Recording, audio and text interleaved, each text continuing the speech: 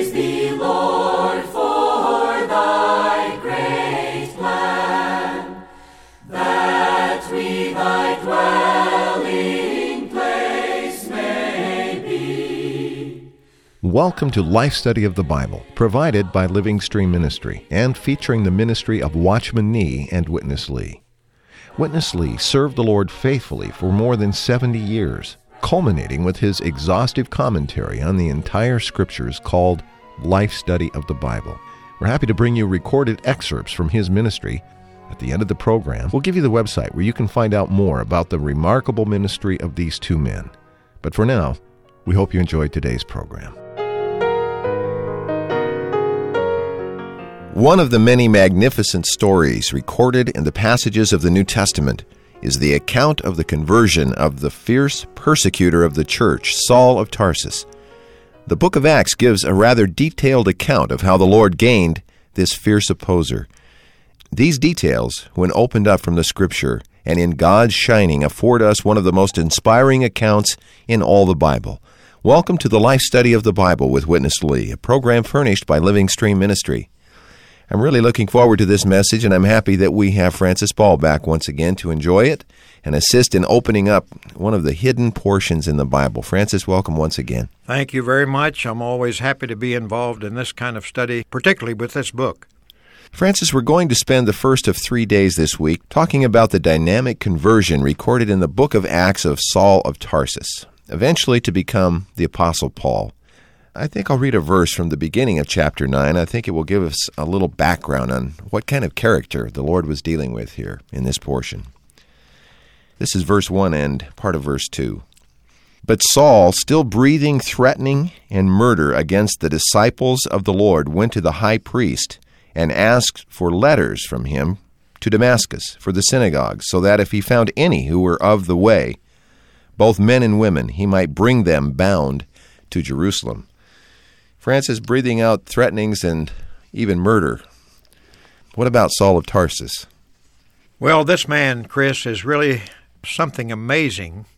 Such a man qualified in so many ways to be a person that would have that kind of attitude, and also, I would say, have that kind of position and ability to even carry it out. He thought himself to be somebody, and it turns out he was somebody. You know, for one thing, it's a rare case that God does His gospel work directly by Himself. Since God created man, He's done everything by and through man. But here is a case where apparently no human vessel was used to preach the gospel to Saul, but the Lord came directly to him from the heavens. I say apparently because as we read the entire account here in Acts, we realize that Saul definitely was impressed when Stephen was stoned. He was there. So there was at least one witness of Christ that could have had a great deal of influence and effect on Saul's conversion. At any rate, the fact is that this man was such a person, raised up as a Pharisee among the Jews, and also a Roman by birth, and educated in the Greek culture. So he was a qualified person in several different directions because of his background, his position, and particularly his strong character and being so zealous for the religion of his fathers. He became the strongest kind of opposer to the believers of that time. We need a full account of how the Lord captured such a person.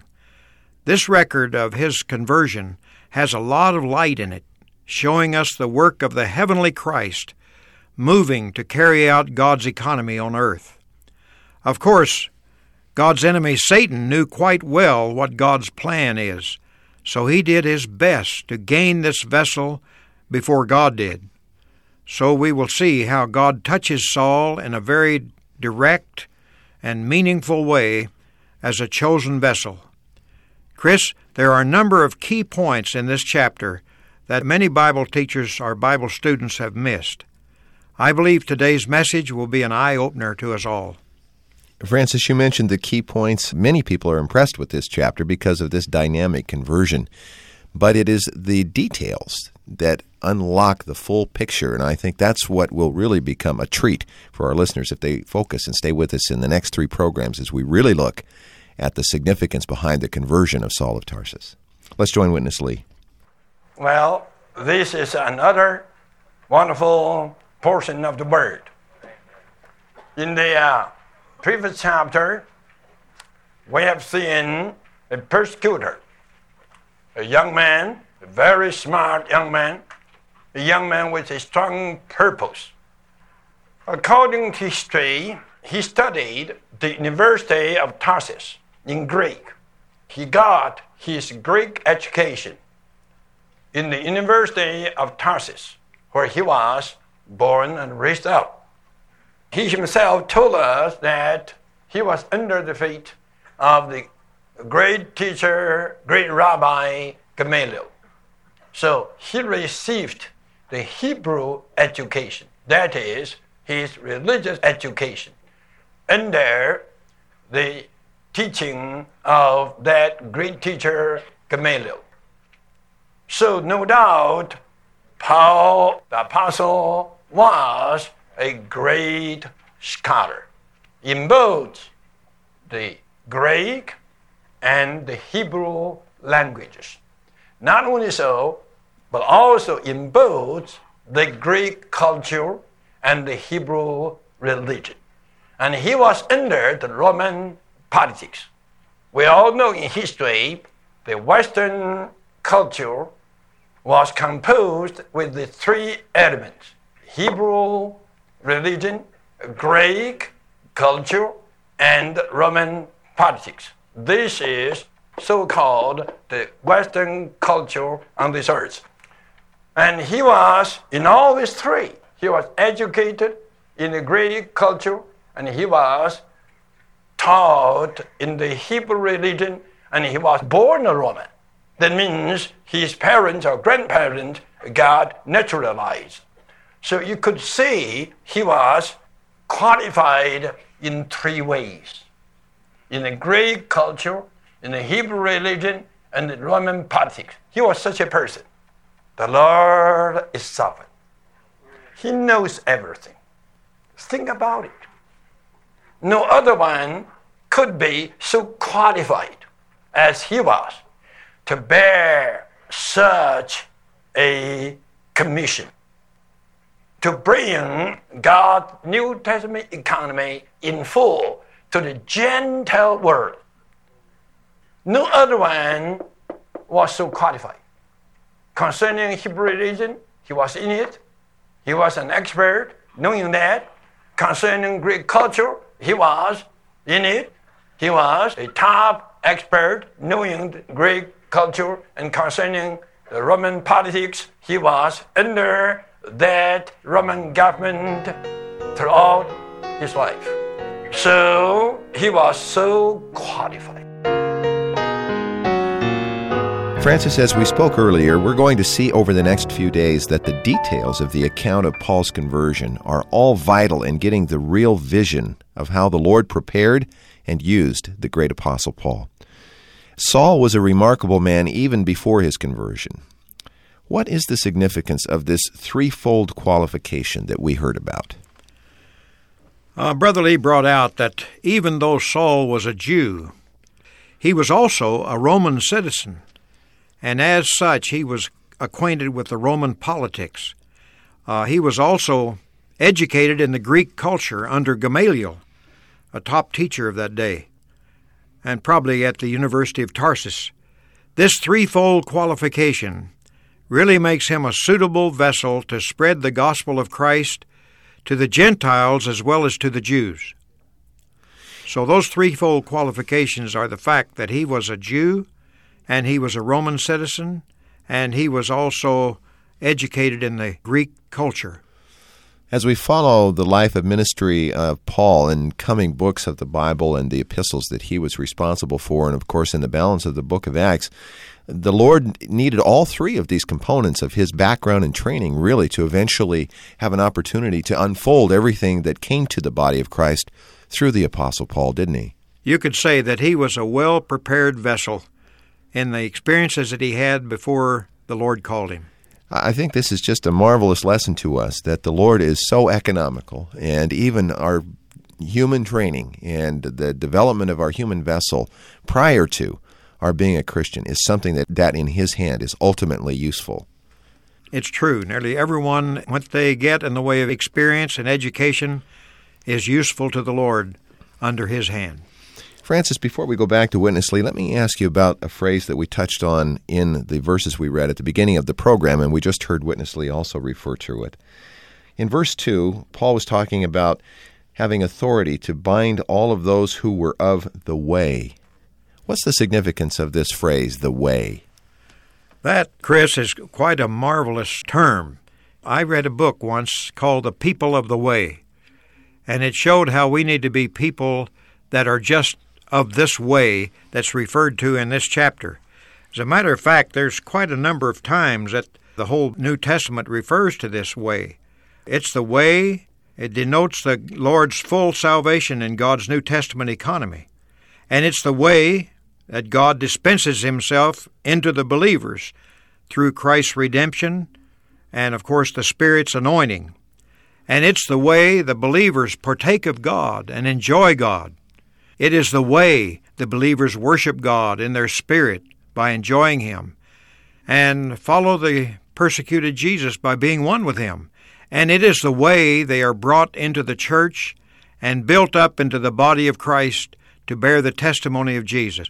So this term, the way, can also include the way of truth, the reality of the contents of the New Testament, a straight way, the way of peace, the way of salvation, the way of God, the way of the Lord, and the way. And it was sometimes slandered as the way of heresy. So this term, the way, is a full term that means a lot. And if the listeners missed some of the things that I said and want some references, they could write in for the book. It includes all these terms and where they're found. Of course, the book that you're referring to, Francis, is The Life Study of Acts, Volume 2 that we're talking about today, and we'll come back at the end of the program and give our listeners full information about how they can receive it in the very special offer that we've created for our radio listeners. Let's go back to Witness Lee. We're going to see now one of the hidden but most significant of all revelations in the New Testament. Here's Witness Lee. At the beginning, he was gained by Satan. And Satan, of course, he also knew that he was something. Paul was something. So firstly, before the Lord did something on Paul, Satan took him. And Satan not only took him, but also instigated him to take the leading part in persecuting the followers of Jesus. When Stephen was martyred, probably many persecutors went away, but he still remained there to devastate the church. The word Luke chooses is such a word, devastate, to destroy, to demolish the entire church, all the followers of Jesus. And that was he was doing. And he did that in Jerusalem. And that was not sufficient to him. So he got the authority from the high priest to go down to Damascus. A lot scattered things there. If you read the history and you read geography, Damascus was the best place for the scattered Jewish believer to be, because Samaria was not so good for any Jew to be. But Damascus surely was the best place. So many went there.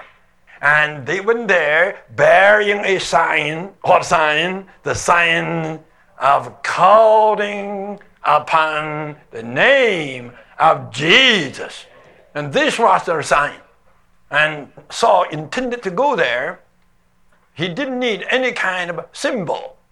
Just this one thing was sufficient for him to arrest all Jesus' scholars. That was his intention.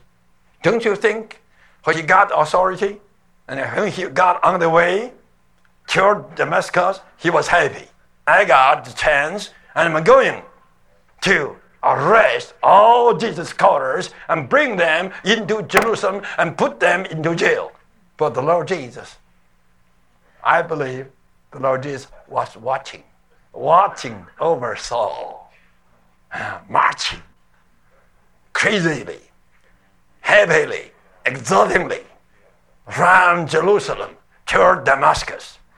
And probably he would have seen the city. It says here, he drew near to Damascus. Maybe it's outside the city of Damascus. He was happy, ecstatic. All of a sudden, he was knocked down. A light came from the heavens. He was knocked down. A voice came. Saul, Saul, why you persecuted me? That shocked him. Shocked him in 2 or 3 ways. Number one way, a light from the heavens and a voice from the above. And one charged him, knowing his name. You see, charging him by name. Saul, Saul, why you persecuted me? Well, Francis, I think that this part of the story of Paul is quite well known. His conversion and how the Lord met him in such a dynamic way on the road to Damascus. But what isn't so well known is the revelation that Paul received about the Jesus Christ that confronted him and saved him directly. What is this corporate me that Paul encountered? Well, that's a wonderful, wonderful revelation. When the Lord Jesus said to Saul, "Why are you persecuting me?" that was a real shock to Saul. His concept was that he was persecuting followers of Jesus, the Jesus who he thought was dead and buried. But when this voice came from heaven, he was surprised and shocked and cried out, "Who are you, Lord?" You know, it's amazing the revelation that's contained in that little 2-letter word, me. Why are you persecuting me? And then the answer that Saul gave back to this voice, "Who are you, Lord?" Once he said Lord, then Jesus said, "I am Jesus, whom you're persecuting." Saul thought he was persecuting Peter and John and the others, but now the voice from heaven said, "Me." Who is this me? Well, this is the corporate Jesus. This is the Jesus that's not only the head, but also the body. Saul was touching the members on the earth, but the one from the heavens said, "Why are you persecuting me?" Who is this me? This one is both the head in the heavens and the body on the earth. Saul got a divine revelation that characterized all his epistles, 14 of them. That revelation was Christ and the church. Francis, I think if our readers are familiar with many of his other epistles, particularly Ephesians and those that touch this matter of the body, I think the words that we've heard today, if now we'll go back and reread this portion of Scripture prayerfully, opening our being, I believe we can all receive this same revelation that when we touch a member of Christ, we are touching Christ. That's right, and this is part of the revelation the apostle got, that he said he was not disobedient to the heavenly vision. Well, Francis, we've got a marvelous portion again. Let's rejoin Witness Lee, and we'll be back for more fellowship. Saul knew that he was persecuting somebody. To his consideration, he was persecuting Jesus' followers.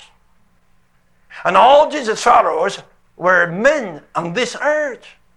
But now, the voice came from the heavens and told him that he was persecuting this one from the heavens. So this was a great shock. Not only a great shock, but also a great surprise to him. A heavenly light, a heavenly way, a heavenly voice, and a heavenly one. Yet this one charged him that he persecuted this one. So he said, "Lord." You see, not knowing the Lord, he called the Lord. "Lord, who are you?" The answer was that, I am Jesus, whom you persecute. Strange. Paul would say, I never persecuted Jesus. I persecuted Jesus' followers. I persecuted Stephen. I persecuted so many Jesus followers. I didn't persecute Jesus. Jesus was buried. Jesus was in the tomb. Yet, now Jesus came from the heavens. Have you noticed? Luke doesn't give us further details. Just this much. You have to know this much was an adequate gospel.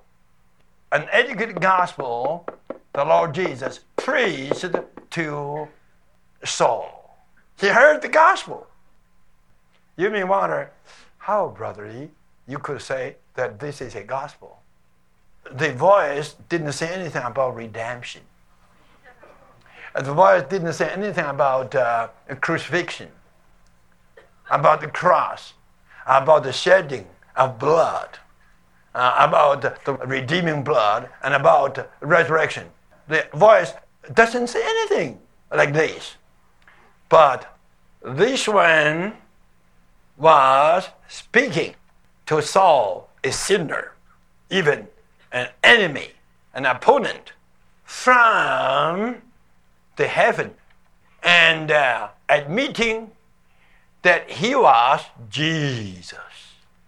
You have to know, just the name Jesus is an adequate gospel. Surely Paul knew the significance of this title. Paul knew both Hebrew and Greek. And the name Jesus, I would say, is a composition of Hebrew and Greek. And this word of composition, you all know, means Jehovah the Savior. You tell me, isn't this a gospel? Jehovah the Savior. Probably today we don't know that much about the meaning of Jehovah. Surely Paul knew. Paul knew. Paul was taught. Surely the Hebrew rabbis, they all knew the meaning, the significance of the divine title Jehovah. Have you noticed that Paul didn't see anything for 3 days? The Lord did it. The Lord closed up his smart, clever mind by closing up his eyes. He learned a lot of the Hebrew. He learned a lot of the Greek. He learned a lot of Roman politics. He learned all the Western cultural things. Now the Lord closed his eyes. So don't learn anything. Think about me. Think about who this Jesus is. Francis, once again, we have a point that seems to be in relative obscurity, but we have learned from this ministry, I think, often enough, that it's frequently these neglected small details that unveil the real riches of the Bible. Say something, if you would, about how this great man, this most significant of all persecutors, Saul of Tarsus, needed the assistance of one of the little members of the Lord's body. Well, this great man, you called him, got subdued and was blinded even for a time. Not only spiritually, he was blinded physically. No doubt, as Brother Lee pointed out, he was praying during that time. When he got that bright light that came down and fell to the ground, some say he was riding a horse, whether he was or not, but anyway, he fell to the ground, and that voice came to him. Now, God didn't come to him directly to open his eyes after that event, even though he spoke to him from the heavens. Yet the Lord Jesus had said to him, I am Jesus, whom you persecute. And then he became blind, and God didn't come to directly open his eyes or to bring him into a further revelation of God's plan and purpose. But God found a small, insignificant, but obedient believer, Ananias, whom he sent to contact Saul and lay his hands on him and say, Saul, brother, the Lord has sent me, Jesus, who appeared to you on the road on which you were coming. so that you might receive your sight and be filled with the Holy Spirit.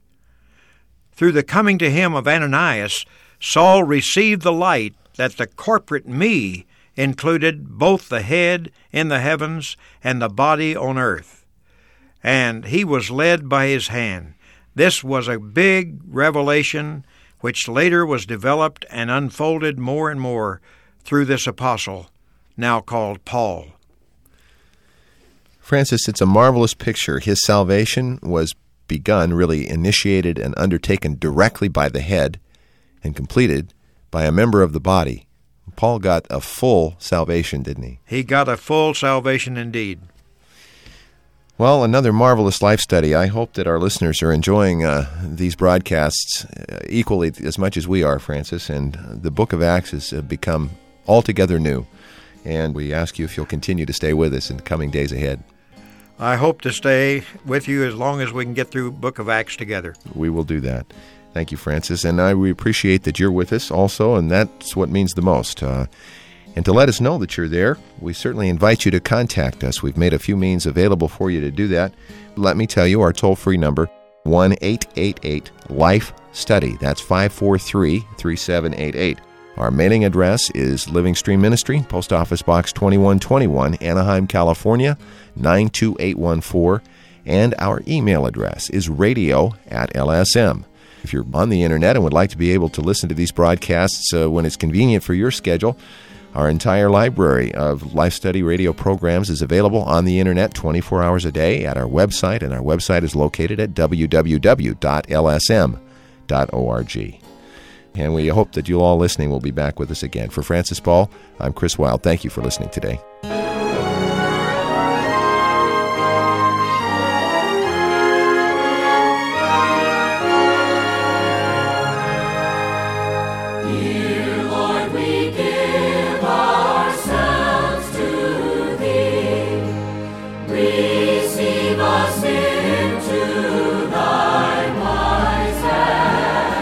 You've been listening to Life Study of the Bible with Witness Lee, produced by Living Stream Ministry. Witness Lee ministered the Word of God for over 7 decades. Many consider these life studies as his seminal work, an exhaustive commentary on the entire Bible from the perspective of the believer's enjoyment and experience of God's divine life in Christ through the Spirit. If you'd like to find more about Witness Lee, these life study messages, or any of the materials provided by Living Stream Ministry, please visit our website, lsm.org. That's lsm.org. You can also email us, radio@lsm.org, or call us toll-free, 1-888-LIFE-STUDY. Thanks for listening today.